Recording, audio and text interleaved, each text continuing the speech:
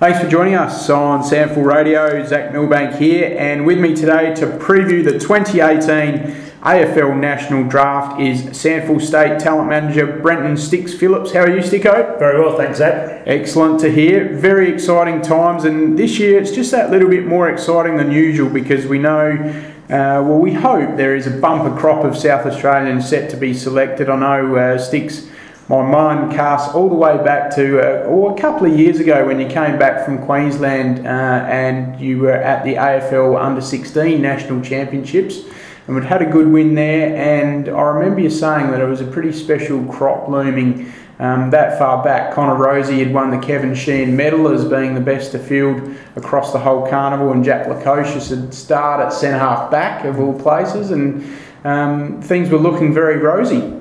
Yeah, look, it was no coincidence with us winning the championships on the back, might I say, of a lot of good work by all concerned this year. But we sort of had this touted going back a couple of years ago when we saw him up on the Gold Coast. It was pretty exciting to see him at that under-16 level, albeit very raw and still a lot of maturing to go on. But we just knew that this group had some really nice players associated with it, and they played a really great brand of footy up there, as they did again this year at the National Under-18 Championships. And you'd probably contract this group back. They would have played a lot of footy together at the schoolboys under-15s, and probably even if you roll back into the under-12 Sapsasa teams, I reckon they probably would have, a lot of them would have come through that process also. So they've probably been playing together for 6 or 7 years now. Yeah, I know that's the case with the two we've mentioned primarily there, Lukosius and Rozee. They're quite good mates and even played a fair bit of state cricket together. Yeah, so it's amazing, talented people. Generally are talented across multiple sports, whether it's cricket, basketball, whatever, they tend to slide across a couple of sports, and we're probably lucky that they've chosen footy as their avenue which they want to go down. So those two guys, as well as Isaac Rankin, looming as the three that, look like they will be going in the top 10. Obviously nothing's a certainty in this game, as we know, but it's pretty exciting given the last time South Australia had three guys in the top 10, Sticko, was back in 2010 when we had Sam Day at number 3 go to the Gold Coast, Jared Polek at 5 went to the Brisbane Lions, and Daniel Gorringe at 10 went to the Gold Coast Suns as well. So pretty exciting times. Yeah, absolutely. It's really exciting for them players and their families too to soak up the moment when it happens, and we wish them all the best. And one thing I like doing is watching their career unfold and see where they go and what they do and how they cope with it all. So it's from mine, that's the exciting part. And in that same year of 2010, we actually, quite similar to what may happen this year, had 5 in the first round. We also had Seb Tate going at 13 to the Suns, and then Brodie Smith at 14 to Adelaide.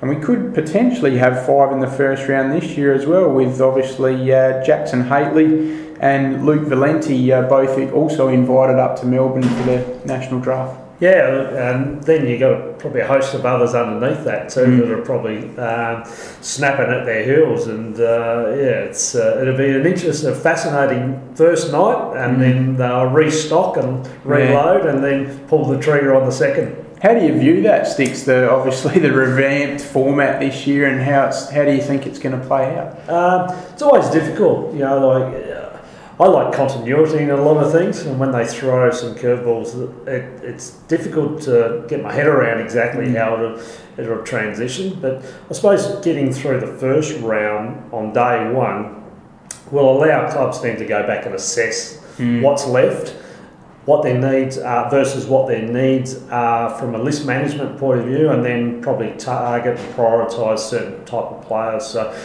I suspect that's when the bargaining or the trading of picks will come in. Okay. I'm not convinced it'll happen early, as a number of media identities in Adelaide are mooting that Adelaide might sell everything to move up the draft order. I'm not convinced that will happen, but geez, I've been wrong before and I'll stand to be wrong again. But it's going to be a fascinating couple of days. Nervous wait for the kids who are on the fringe of being on that first round and might have to wait another sort of 12 to 24 hours to hear their name called. Yeah, look, it's just nervous times all around. But they're all used to it, these kids. They've gone through pretty nervous times in terms of championships. They've gone through nervous times in terms of school exams. So it's just another nervous time. They'll just have to soak it up and deal with it. And overall numbers as well, like to think could be looking quite healthy, because then in the mid-range you've got guys like Jez McLennan, Tom Sparrow, Jacob Kennelly, Hugo Munn,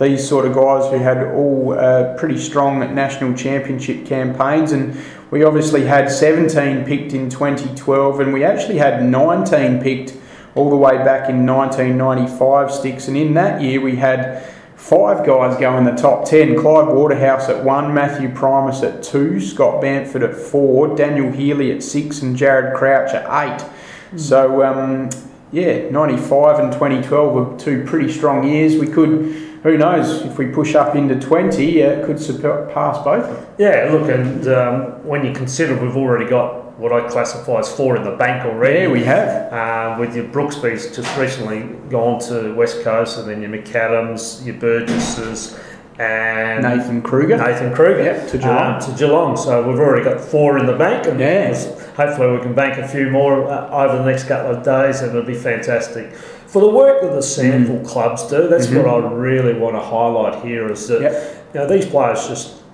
don't materialise out of nowhere. They are nurtured through development squads as way back as a 13-year-old, stay involved in the systems and come through that pathway into our under-16s, under-18 competitions, and then into our league and reserves competitions. So we cannot underestimate the value of the SANFL club environment that nurtures the talent the whole way through. North Adelaide's a great example of that this year. What about the opportunity they provided Connor Rosie, and also Boyd Woodcock's another one who perhaps didn't quite crack what he would have liked to have achieved in the national champs.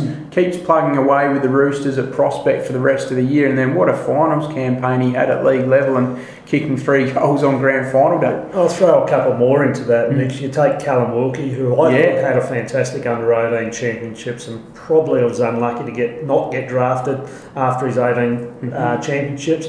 And Jordan Sweet, he's another developing ruckman, and we all know ruckmen take a little bit longer to develop and mature, and he's starting to show signs of that now. So both of them are probably in that draft mix also. Yeah, and it's just a perfect example of the platform playing league football can provide here in the SANFL, because it's such a high standard.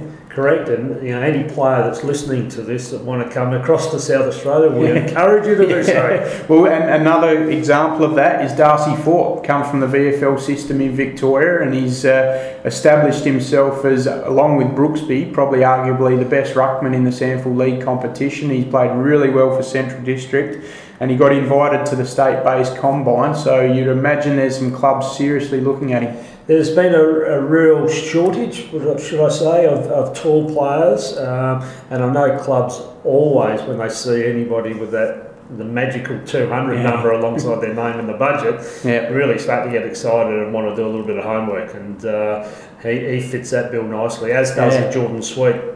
But Ford in particular, 205 centimetres I think he is, but his agility test at the state combine, wow, he was impressive. I must admit that was the first time I've seen him up close doing any form of physical testing, and he was a nice looking specimen. If he was in the mountain yard, I suppose you'd pick him out as your special to go, and his ability to sprint and agility and jumping was first class. And we should make mention as well, great to see during the week that Port Adelaide has nominated 2 fellas for their Next Generation Academy, in Kai Pudney and also Marty Frederick. So if they're not picked in either the national or the rookie, they'll just join Port Adelaide automatically as rookies. And that's the bonus, I suppose, of that Next Generation Academy program. So that both of them had really good national championships. And in their own right probably deserves to be drafted. So we wish them all the best in their endeavours. Yeah, we do indeed, Sticks. Well, thank you very much for joining us on SANFL Radio to preview the 2018 AFL Draft and also the Rookie Draft, which will happen the very next day. We look forward to catching up with you late Friday night, and we'll see how it all unfolded and how we ended up. Look forward to that conversation.